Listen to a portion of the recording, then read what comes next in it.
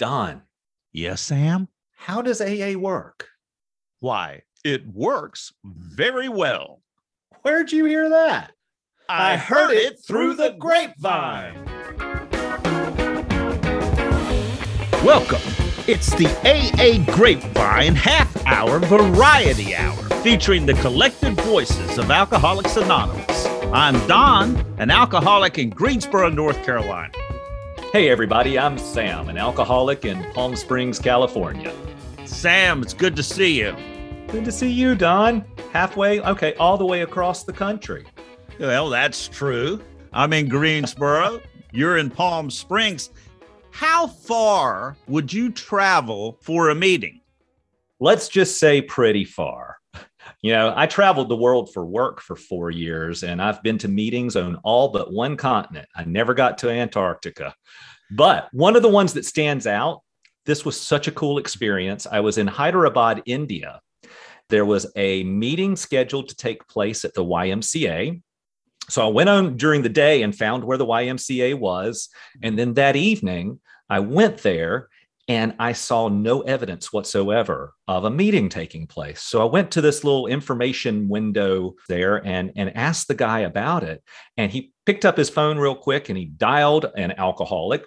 And about 10 minutes later, 4 or 5 guys showed up. And we all picked up one of those plastic white stacking chairs. And we all went out to the middle of the soccer pitch. And there were no lights on or anything. We had no tools, no reading materials, no books, none of the opening readings or anything like that. And we all sat in a small circle and we talked about our alcoholism and our recovery. And it was just one of the coolest AA meetings that I ever experienced. And it just happened because I showed up and asked about the meeting. What? They were waiting for your call, so to speak? So to speak. Apparently, they didn't hold the meeting unless someone came for it. But there were these alcoholics who were ready. Oh, that is great. How about you, Don? How far would you travel for a meeting? I'd go all the way to the greenest isle on the planet. I'd go to Ireland. The furthest place I've been is Killarney. And I have been a fan of Irish music my whole life. And I'm a performer and played music in clubs and sang. But I sang drinking songs all the time and played in clubs. And I always wanted to go to Ireland because of the strong association I had with drinking and drinking Guinness beer. And I went to Ireland and I was sober. And it grew to be uncomfortable. And by the 5th day, I hadn't been to a meeting. And we were going around and seeing music. So I was going to all kinds of sordid places. Although everybody went to the pubs. I mean, children, women, men who weren't drinking. There was also lots of drinking. It started jumping on me. I was traveling with 2 friends who were also in recovery. And one of them got on his phone in Killarney when we arrived there at the hotel, looked up a meeting guide, said, "Oh, there's a meeting across the street." It was like a, 12th century church. And we walked over. Sure enough, there was a meeting there. And sure enough, they said, "Would you open the meeting, tell your story, and you'll do the lead?" So that does tend to happen. I'm right in it. And it was a great meeting. And even though I only understood maybe a third of what was said, even though it was all in English, yes, it still spoke to my condition. And you stayed sober. I stayed sober and I was healed, just like always happens when I go to a meeting. Yeah, it's really cool what happens when we connect with other alcoholics, right? Right. So we're going to connect today with 2 alcoholics. One, Terry, who submitted a story to the Grapevine magazine in September's issue, My Friends in the Outback. We have invited Terry to come on, and she invited her friend Jenny from Australia.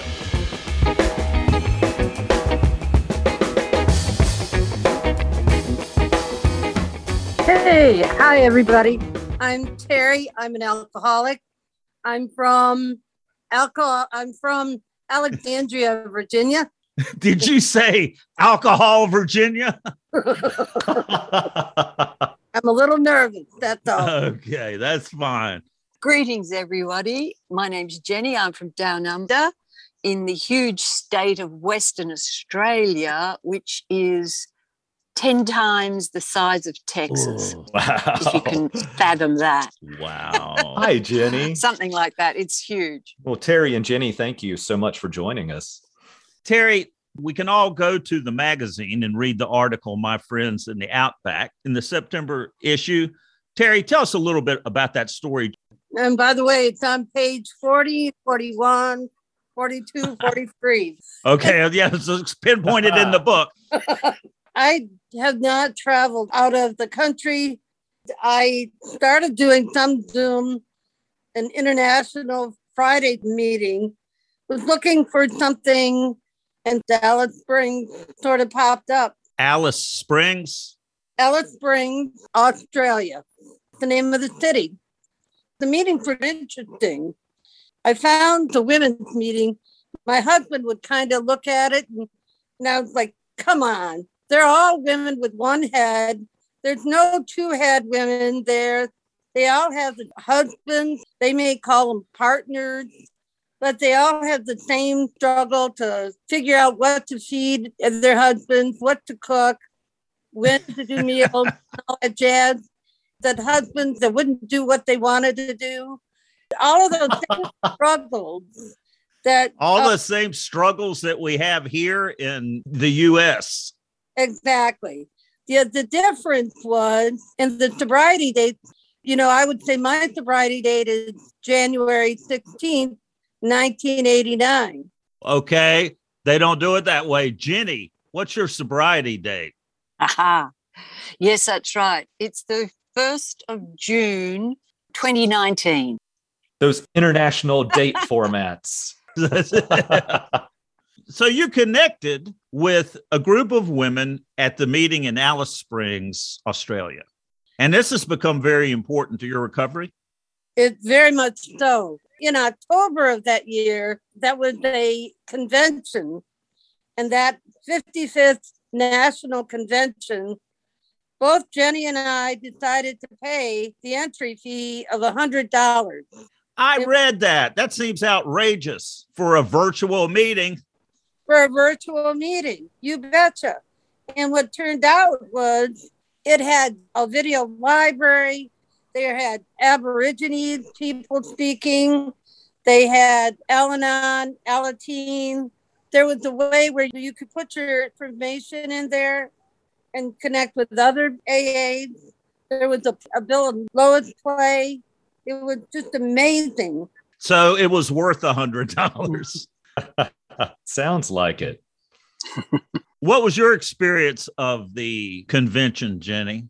I was just amazed at how efficiently it ran, because those sort of conferences now on Zoom are very complicated, bringing in, a number of sources. And it was great. It was varied. It was interesting. They did also supply you with a commemorative booklet, because we were celebrating 75 years of AA in Australia. Oh, fantastic. We had a lot of your compatriots there too. We had Father Bill W., who does the two-way prayer. He did a workshop. Was the Father Bill W.? Yeah, no kidding. Yes. Father Bill W. I know. It's a remarkable coincidence. He's from Texas, or he's living in Texas at the moment. But his two-way prayer has been very useful to me and Terry. Mm-hmm.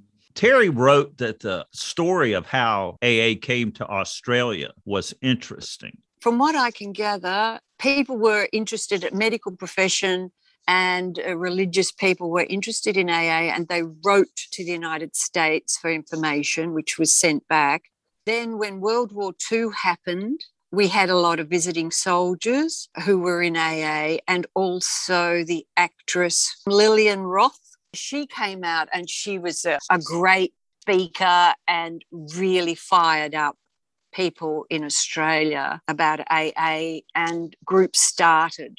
they've been going ever since and just growing and growing and growing. Oh, my. That was about 42 or something, 43. Well, I'm really appreciative of all of that. Okay, Terry, let's talk about getting sober and how in the world did you come to AA? Terry, you've been sober for quite a while. How did you make a decision to come to Alcoholics Anonymous and quit drinking? I realized that my drinking was causing a problem. I hated the idea of the hangover, being sick all the time. If it wasn't the headache, it was the stomach ache, it was the whatever. And I'm a teacher, or I was a teacher. And to have 20 kids in front of you making all kinds of noises and you're in a hangover Monday mornings or whatever, that is absolutely the worst. Oh, I bet. I would start writing on the blackboard. You got to be quiet or you will be writing this forever. Or some dumb thing to make the kids shut up. You know, that hangover and teaching didn't go very well. No. My last thing was I drank a bottle of cherry brandy for my cough. Not regular Robitussin, but the cherry brandy was the best for cough. Mm-hmm. Of course it was. Yeah, and I drank the whole damn bottle. Of course you did. A little cough medicine works. A lot of cough medicine works better. That's right. You got it. And then I started calling all my friends, but I used all different kind of language than I would normally use.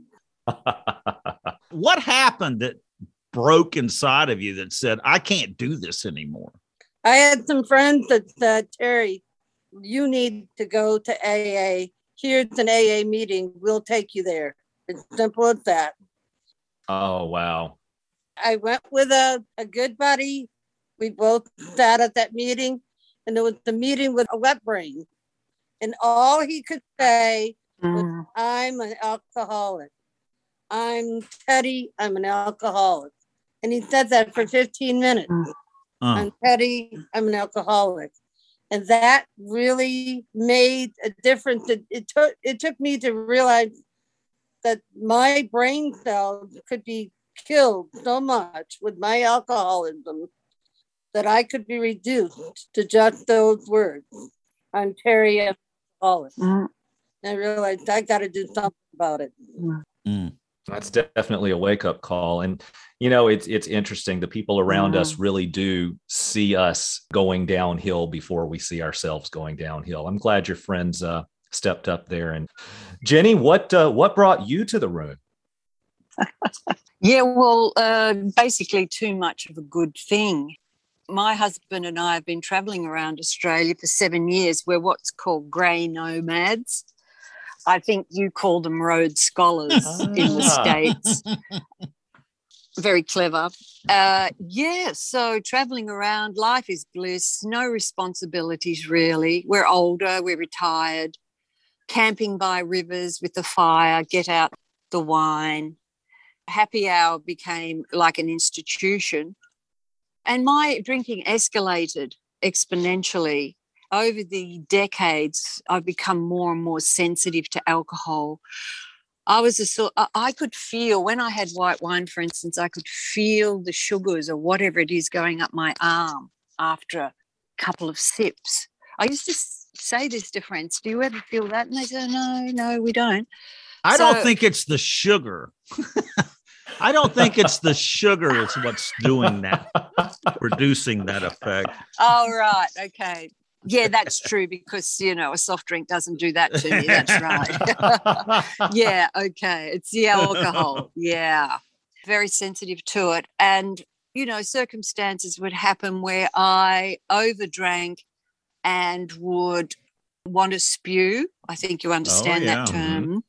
And I would always black out, faint and fall and hit my head. And there were a couple of really horrendous times. Thank God for my husband, you know, I'm lying on the cold floor and I can't get up. And it's sort of like I had to be beaten down to be aware of my hopelessness, almost die, because there was one time I was trying to spew into a kitchen sink and I fell from standing position. I just blacked out, fell onto this slate floor and just missed this wooden bench. And when I woke up, I'm looking up, not even knowing where I am. You know that feeling of, where the hell am I? And I could not get up. My shoulders all twisted behind me. I couldn't get up to even move my shoulder. I hit my head so bad that time that I had vertigo for 11 months afterwards. Oh, wow. So I'm lying there on the floor thinking, surely I'm not going to die here, you know, spewing out the side of my mouth. It was not a pretty picture, I tell you. And it took a couple of hours lying there. Then my husband woke up and he sees me on the floor. What's going on here? I couldn't get up. All he could do is put a doona on me until I could lift my head. But it took, like I'm saying, 4 or 5 hours. And in that time, I called out to God, but not the God that I have an understanding of now, just like, you know, the God you call on when anything goes wrong before you're in AA. Mm-hmm. How long ago was that? Yeah, that's about 2.25 years ago. So I got sober on the road. Then I tried to white knuckle it myself. I said, I'm not going to drink till the weekend. This was a Tuesday night. I'm not going to drink till the weekend. And my husband went, oh, yeah, whatever. Because by this stage, I'm looking at the clock at 10 o'clock in the morning thinking, oh, my God, I don't know if I can wait till 4 o'clock. Yeah. And then my brain's saying, well, you know, you don't have kids. You don't have to go to work. What's the problem? You know, you can drink. I have a license to drink excessively whenever I like, you know, because society just gives you that whatever. I could tell it was escalating, but anyway, so I tried to white knuckle it. That was the worst time. Well, you know, Jenny, I think that is what happens, that we have to learn, because it makes sense. Okay, I'm drinking too much. I need to quit. I'll quit. But I had to learn from personal experience that I'm not going to be able to do this by myself, because every time I quit and make a solemn vow that I'm not going to drink again, I do it every time. And I did it again and again and again. And that failure was exactly what I needed to realize and hang on to come into AA and get sober somebody else's way. So you made a decision to start going to Alcoholics Anonymous from that experience? Yeah. Yes, Don. My sister had been in AA right back in the 80s, right? She got sober for 10 years, but then she picked up, and it wasn't a pretty ending for her. And in that time, I'd met all these nice AA people. I'd even been to a couple of meetings, and she introduced me to Al-Anon as well. She was one of those angels in my life, even though she didn't so-called make it. But I can see her legacy in me. And this idea, we will buy a river somewhere, and I just thought, oh, I can't do this alone. I know I'm not going to live my life white-knuckling it. AA, why not try that? But I just, like a lot of people, just thought, I'll go to AA and find out how to quit drinking, not realizing there's a whole lot of other stuff that comes with that. That's right. It's all the stuff I drank at. So a question to both of you. Let's start, Terry. What's it like today? So we know what got you here, but that is rocketing it into the fourth dimension. It's so much better. My drinking days were the best life with the smoky bars and throwing darts and shooting pool. Oh, yeah. And now I see the sunrise. I see the sunset. I am able to walk my dog. I have friends. We can go out to lunch. We go out for meals. Yes, there are things that happen in life, but I have people that will drop whatever they're doing. If I have a crisis or need help, they're right there. Such a more peaceful existence, even with all the struggles of the daily life. Yeah, we have well stated. Someone we can turn to help, and the hand of AA is always there. It's true. Jenny, what's life like for you today? Beautiful. Yes, it's like I feel so blessed to be at this stage in my life and to have a new life. I'm not just waiting to die. It's like, so I've heard the big book described as a treasure map to the treasure. Luckily, I had the willingness. I had a little seed of willingness, because at my early meetings, I'm going, oh, yes, but yeah, I'm not like you, right? I'm a grandmother and I've been a businesswoman and whatever, and I'm a woman. So identifying was difficult for a while until I met this lady who told this story how she fell down an elevator. And I thought, aha, I can relate to this lady. It takes a while sometimes. Some things just gel for you. And I thought, oh, God, I know where she's coming from. That could have been me. Once again, I suppose because of the example of my sister, I realized getting a sponsor, working the steps was where it was all at. It's not just going to meetings. And then in the process of that, finding my own understanding of a higher power. Yes. That now is the most useful thing I've got. It's the first thing now I turn to. And my sponsors taught me that if I'm having a drama, pray first or communicate, make conscious contact before I ring her. And that's great, because if all else fails, that's the most important foundation. So in Australia, it's true, just as it is here in the US, that when you call your sponsor, the first thing they say is, have you prayed about it? Yeah. Yeah, that's right. And it's true. Yes. Terry, you wrote that the most influential experience in sobriety, other than the fourth and fifth step, was the convention that you went to. And Jenny, what would you say is the most influential experience in sobriety for you? Oh, right. Yes. I think actually, my situation, we're traveling around, we're in the remote regions of Australia. And initially when I got sober, I couldn't attend many AA meetings. Then COVID happened and I thought, what the hell am I going to do now? And then I heard the word Zoom. And I really think Zoom has enriched my program so much, because I've accessed all your meetings in the States, all the various meetings. Like I attend the Primary Purpose Group in Austin, Texas, where you go through line by line the big book and really study it forensically. And heaps of podcasts.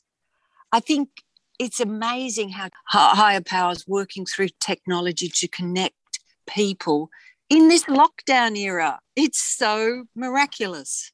What a beautiful way of stating that. So I'm really grateful for Zoom, because look at me, I'm here 5 a.m. in Australia talking to you in the States, and we're brothers and sisters. Yes, and here it's 5 p.m. Or 2 p.m. Well, exactly. We got multiple time zones going on. Yes. There was one question I wanted to ask. What is Toowoomba? Besides a password.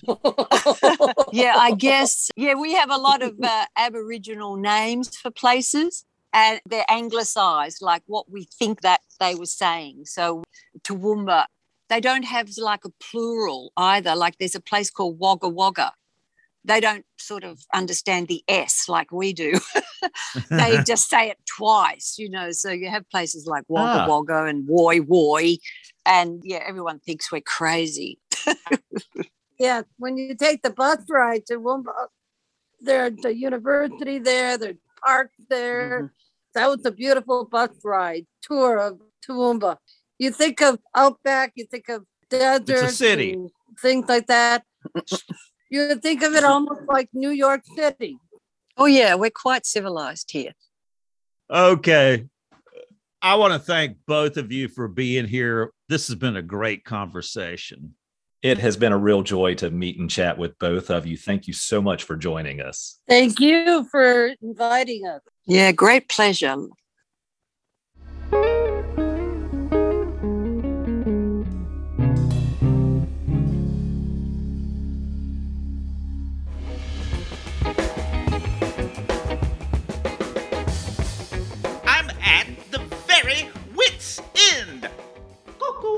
A drunk enters a bar with a mason jar, puts the jar on the counter, and orders martini after martini, always dropping the olive into the jar. Here you are, sir, a beautiful martini. Oh, thank you. I'll just drop this olive here in this mason jar. You finished that quickly, sir. Would you like another? Yes, I would. Oh, thank you. I'll just take this little green thing and I'll drop it right here. And oh, bartender. Another martini, sir. If you don't mind. Oh, thank you very much.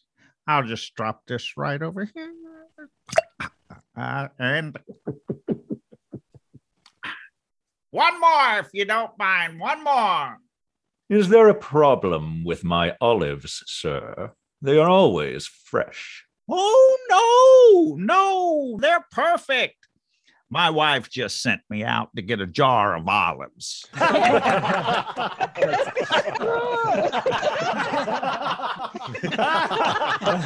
It's really not that funny. Thanks for joining us. The AA Grapevine Half Hour Variety Hour is posted every Monday and is produced by AA Grapevine, Inc. We don't speak for AA as a whole. We share the experience, strength, and hope of members to help others recover from alcoholism. Podcast info, including how to call in, is at aagrapevine.org/podcast. Find AA Grapevine on Instagram and the AA Grapevine channel on YouTube. All things Grapevine are available at aagrapevine.org. If you want to know more about AA, Google Alcoholics Anonymous and your city or visit aa.org.